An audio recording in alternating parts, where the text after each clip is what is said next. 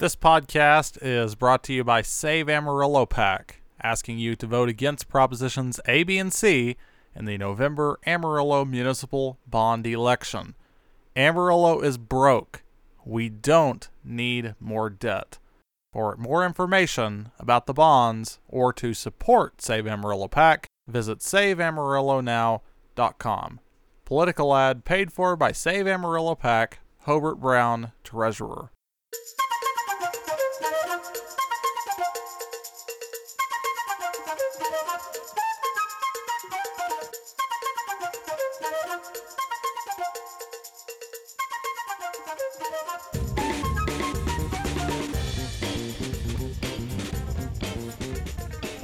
This is the Live in West Texas podcast. I am your host, Thomas Warren, and thank you so much for being with us this week. Now, on to the program.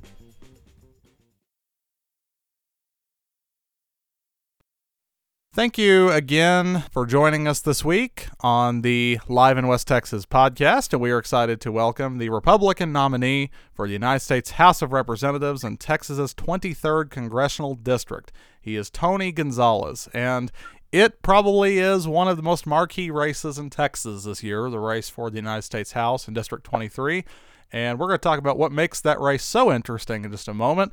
But before we get started, how are you today, sir? I'm doing great. I'm in San Antonio right now. We took a little break from block walking to knock out the interview, and then we'll get back to it.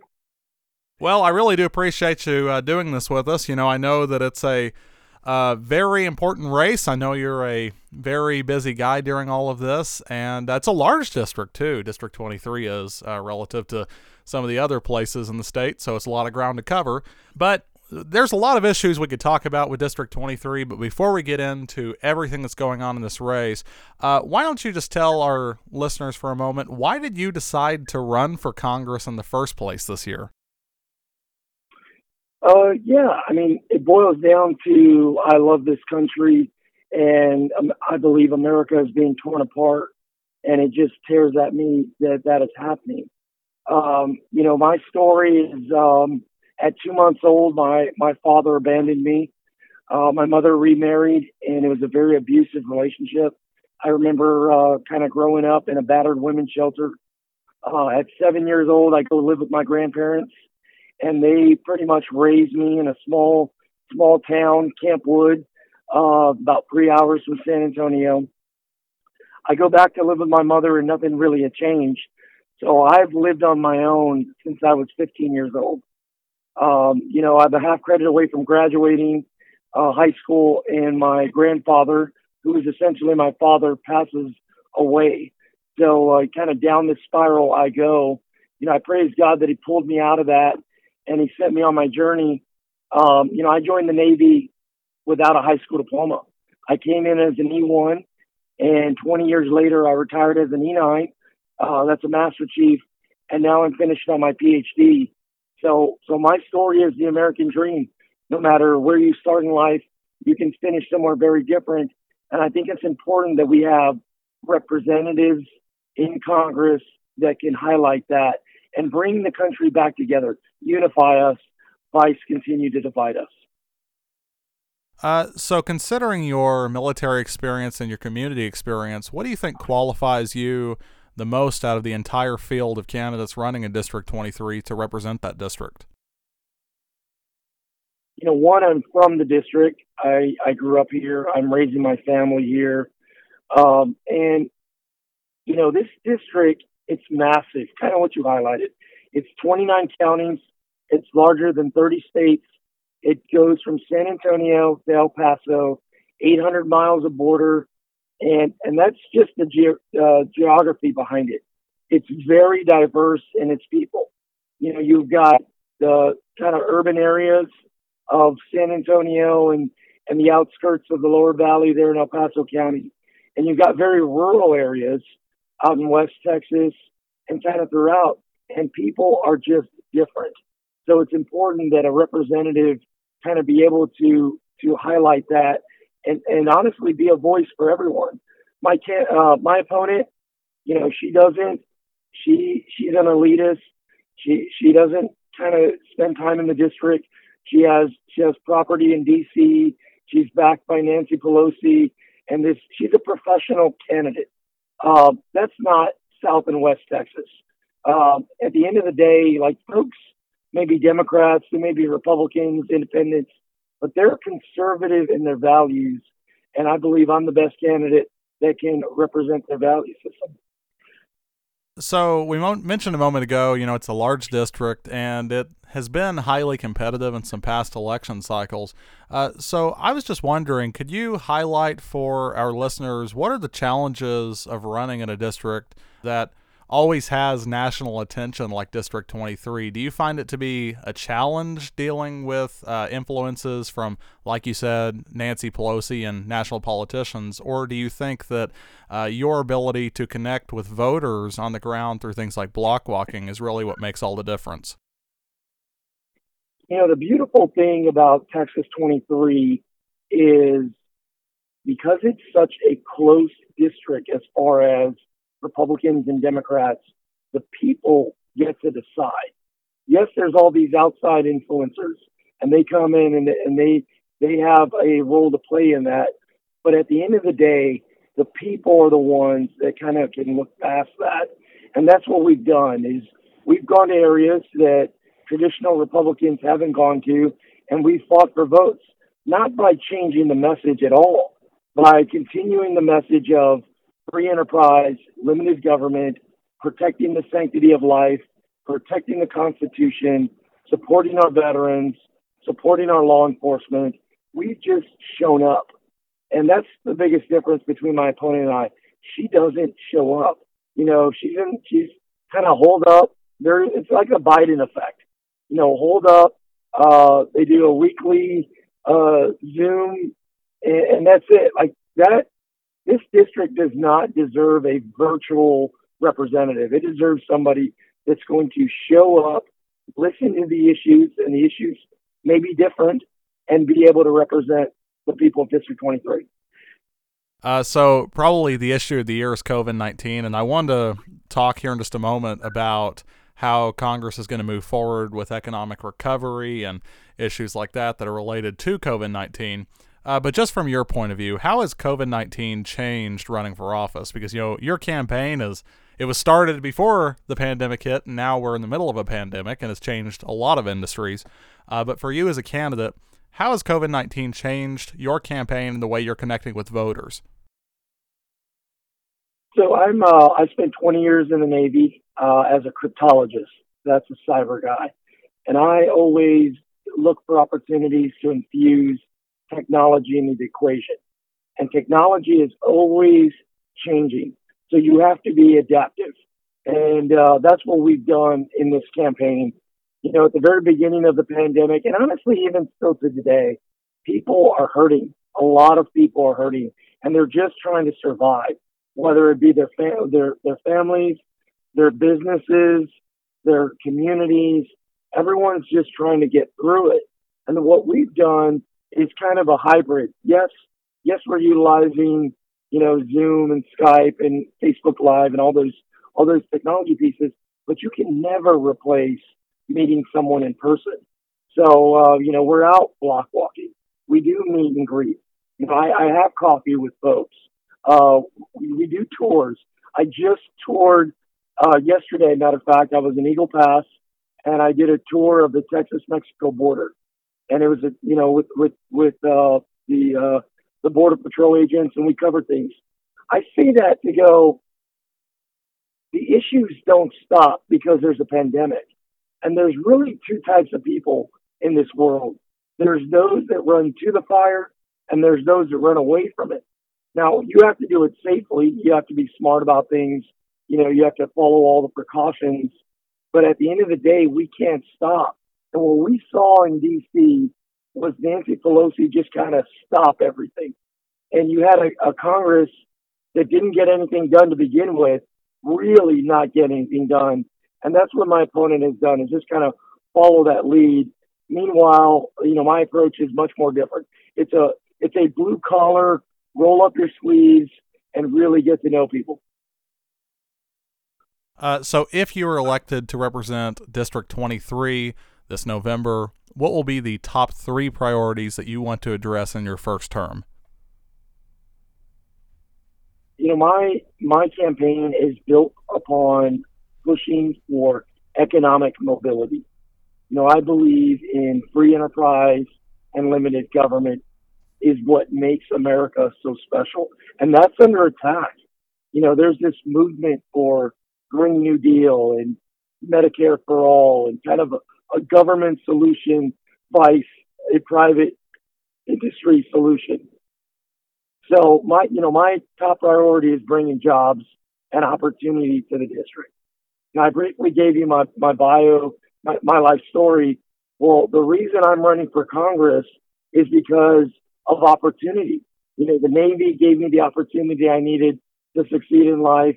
And as a congressman, I view it, I need to bring opportunity to the district. That's one. Two is veterans. I spent 18 out of my 20 years at war. So, I fought in Iraq, I fought in Afghanistan, and it's important that we take care of our veterans. As your dog's attacking you. Yeah, he's being a little wild, yeah. and the other thing is it's as simple as this. It's as simple as just being civil with one another and getting back to, realizing that Americans have more in common than they don't. And it's okay to be different. It's okay to have differences. I think it's important that I remain firm in who I am, and I fully support the Second Amendment. I'm 100% pro-life. I fully support law enforcement. Like those type of things, I'll never waver on. But it's okay to sit across the table from somebody who thinks exact opposite of you and have a conversation. Like we need to get back to realizing we are Americans and how do we move America forward. So let's talk about COVID-19 for a moment, circling back to that issue. This has to be the issue that's dominating the headlines right now. A lot of people are out of work. A lot of people are short on income, even if they are still working. And there are just a lot of general concerns about how we move forward from here, both from a health standpoint and from an economic standpoint. As far as your point of view is concerned, do you think Congress is doing a good job at responding to COVID-19? If you were a congressman, what would you be doing differently today? And where do you think we go from here on this virus and the economic issues we're seeing because of it? Yeah, I go back to everyone is just trying to survive, and they're trying to make their way through things. At the end of the day, we have to safely get back to work. We have to safely get back to school. We have to safely get back to church. And we have to safely reopen the border. I told you our district my district has over 800 miles of Mexican border. Well, places like Maverick County, where Eagle Pass is, they've lost $248 million of retail revenue due to the closed border. And places right next to them, like Val Verde, have lost $58 million of retail revenue. Like that can never be replaced. The longer we kind of have this shutdown, the longer these communities are under attack and stress. Can Congress do a better job? Yes, absolutely. First, Congress needs to do its job. They need to get to pass the bills needed in order to get things moving again. And Nancy Pelosi's, proxy vote, the idea of just giving somebody your vote is dangerous. And it's exactly what my opponent has done. She's a proxy candidate, and at the end of the day, won't represent our values. So, in another issue that's important all over the state of Texas, whenever there's election in Texas, something is discussed, but I think it's even more relevant in District 23. That is the issue of immigration. And there's a lot of discussion about immigration reform. I think many Americans agree we need immigration reform. It's been kind of difficult, though, to get consensus on where we go on that issue. And so, from your point of view, what do you think needs to be done about immigration reform to move that issue forward in the country? So we're kind of stuck right now in a spot that is either are you for the wall or against the wall? And it's very frustrating for me, and I think a lot of others that want to look past that and go, look, we can all agree that we need a secure border. That should not be a partisan issue. We should all agree that we want to have a thriving economy. And here in Texas, our neighbors to the south, Mexico, I mean, we have a very unique bond that go well beyond that border. And I would love nothing more than the conversation to shift from are you for the wall or against the wall to are you for legal immigration? Because like you stated, I think most people would agree, yes, I am for legal immigration. You know, we need to know who's coming into our country. But if they're here to live the American dream, then come on. If they're willing to work and help, you know, improve their community, their families, then that's part of it. At the end of the day, we have politicians that don't want to tackle tough topics. They'd rather fight over topics that we should not be fighting. We shouldn't be fighting over the Postal Service. We shouldn't be fighting over healthcare. We shouldn't be fighting over defunding the police. I mean, some of these issues, they've turned into partisan issues where they really should not be. Well, so on an issue related to that, you know, the conversation has shifted to the wall, and that is one of the big things that is driving the conversation on immigration right now.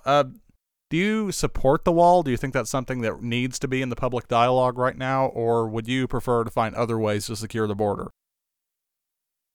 So literally yesterday, I was on the border yet again, touring with the Border Patrol. We were going over kind of the specifics on different things. Here's the thing: walls work, but a wall alone will never make us secure. So my position has been, you know, a wall in high trafficked areas. That makes sense. But the reality is we need more resources to the men and women on the ground that are doing the work. Border Patrol, ICE, DHS. But even that's not enough. We got to add technology into the equation. It's a multifaceted approach. But yet again, I mean, I bring up the topic of immigration reform because the underlying issue is that. So it's a complex issue that, you know, we're not even discussing, that needs to be kind of handled in multifaceted ability to do that. So if you're elected, it is possible the Democrats still could control the House when you come in as a freshman member of Congress. And so do you think that there could be a package? Do you think there's potential for an immigration reform package to be put forward that could win bipartisan support to get passed in the House? You know, the country is so divided right now. Congress can't pass anything. I mean, literally nothing. They're just so dug in, and they're more focused on who's going to get political wins than what's in the best interest of America. I mean, that's one of the reasons why I'm running in this, you know, running for Congress. I've never served in public office before, but I've always served this country. You know, I spent 20 years defending the Constitution, believing in the Constitution. And we need to get back to having members on the Hill that can do that, that are problem solvers, that can bring people together for the betterment of everybody, not for the betterment of a political agenda. Well, let's switch to another key issue right now in this country, and that is the issue of gun control. Anytime we have a candidate on our podcast who has anything to do with an election that could affect gun control, this question always gets submitted from our listeners. And so I'm curious, just broadly first, and I want to talk about some specific issues related to this in a moment, but just, and it's an overview of the broad issue of gun control. Do you think that we need new gun reform legislation passed in this country? So I believe in the Constitution. The Constitution works. I think the minute we start to try to strip away our rights, it'll never end. And what worries me is if we start to tackle the Second Amendment, you know, the First Amendment is next, and then the 10th Amendment, and then it'll never stop. You know, there's a deeper issue kind of at hand, and it's really mental health. And nobody wants to talk about it because it's costly and there's no real solution to it. But the reality is everybody deals with mental health issues at some point in their lives, whether it's relationships, finances, work. I mean, you name it. So the fact that we don't talk about it is kind of step one, that mental health awareness. You know, I served 18 years, I served 20 years, 18 of that was at war. Well, a lot of the men and women I served with, you know, they weren't on one deployment or two deployments. They were on 7, 8, 10 plus deployments. So there's some issues. And here's the thing, veterans are not victims. They don't want to be considered victims. But there has to be a way in which we can talk about things and get folks the help that they need. You know, I mentioned all that to go, you know, people want to go, are you for guns or taking away guns? But it's much deeper than that. It's not one, it's, do you believe in the Constitution? That's where the conversation should start. Do you believe in the Constitution? And two, it should go, well, how do we tackle the issue, you know, more than just on the surface? So, well, you mentioned the veteran issue, and I'll circle back to another gun control topic in just a moment. But on the veteran issue, you mentioned the mental health care, and that is very important. And that's a conversation that probably should come up more than it actually does in an election cycle. So what kind of reforms do you think we need to see in the VA system in this country? You know, one of the things I'm proud of is when I served on Capitol Hill, we were able to pass the VA Accountability Act. And that was under President's first year in this administration.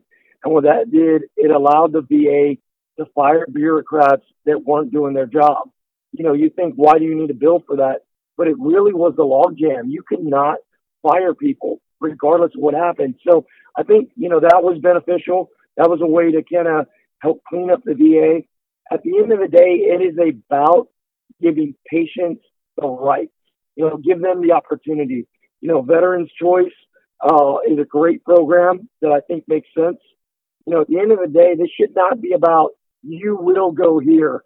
It should be about allowing the patient the choice to seek health care where they see fit. I think that's a big part of it as well. The other thing is incorporating nonprofits. You know, there's nonprofits and faith-based organizations that are really outside the government sphere that just do God's work, that just are really impacting communities. And I think we need to support them as well. Well, let's circle back to another gun control topic for just a moment. And I appreciate you, following me down that rabbit hole for just a moment on veterans healthcare, because I do think that is a really important issue. So I'm glad we were able to discuss that. But on the gun control issue, circling back to that, how do you feel about red flag laws? This is a conversation that we hear a lot at election time. Do you think that's something that's constitutional? And do you think that's something that needs to be put into place? You know, politicians like to be the hero. And oftentimes, you know, they want to pass a bill that solves all the problems. Well, guess what? We already have a lot of bills that are signed into law. It's about executing the laws that already exist. It's about looking deeper than, you know, a lot of times there isn't a legislative solution to a problem. It could be a morality issue. It could be, you know, cultural. There's a lot of things at hand there. What worries me is if we start to strip away individual rights, it'll never end, right? And it could be, you know, right now we're talking about firearms, but it may never stop. At the end of the day, I look back at the Constitution and the framers' intent behind it and ensuring that remains fully intact. As long as we start there, I think we're in a good spot. Well, so let's talk about this issue for a moment. That is dealing with getting Republicans elected up and down the ballot in Texas. You know that Democrats are spending a lot of money in this state right now. One race is, well, it's your race in District 23, but we're also seeing it in state house races, other congressional races across the state. So as the Republican nominee for District 23, how are you going to work to help get Republicans elected to other offices in your district and across Texas? So I'll give you a little example of what I'm dealing with, and then I will talk about how we can all kind of fight back against it.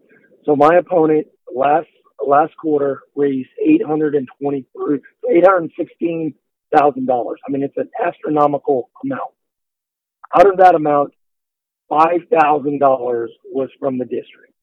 I mean, everything is San Francisco, Boston, New York. It's all outside money.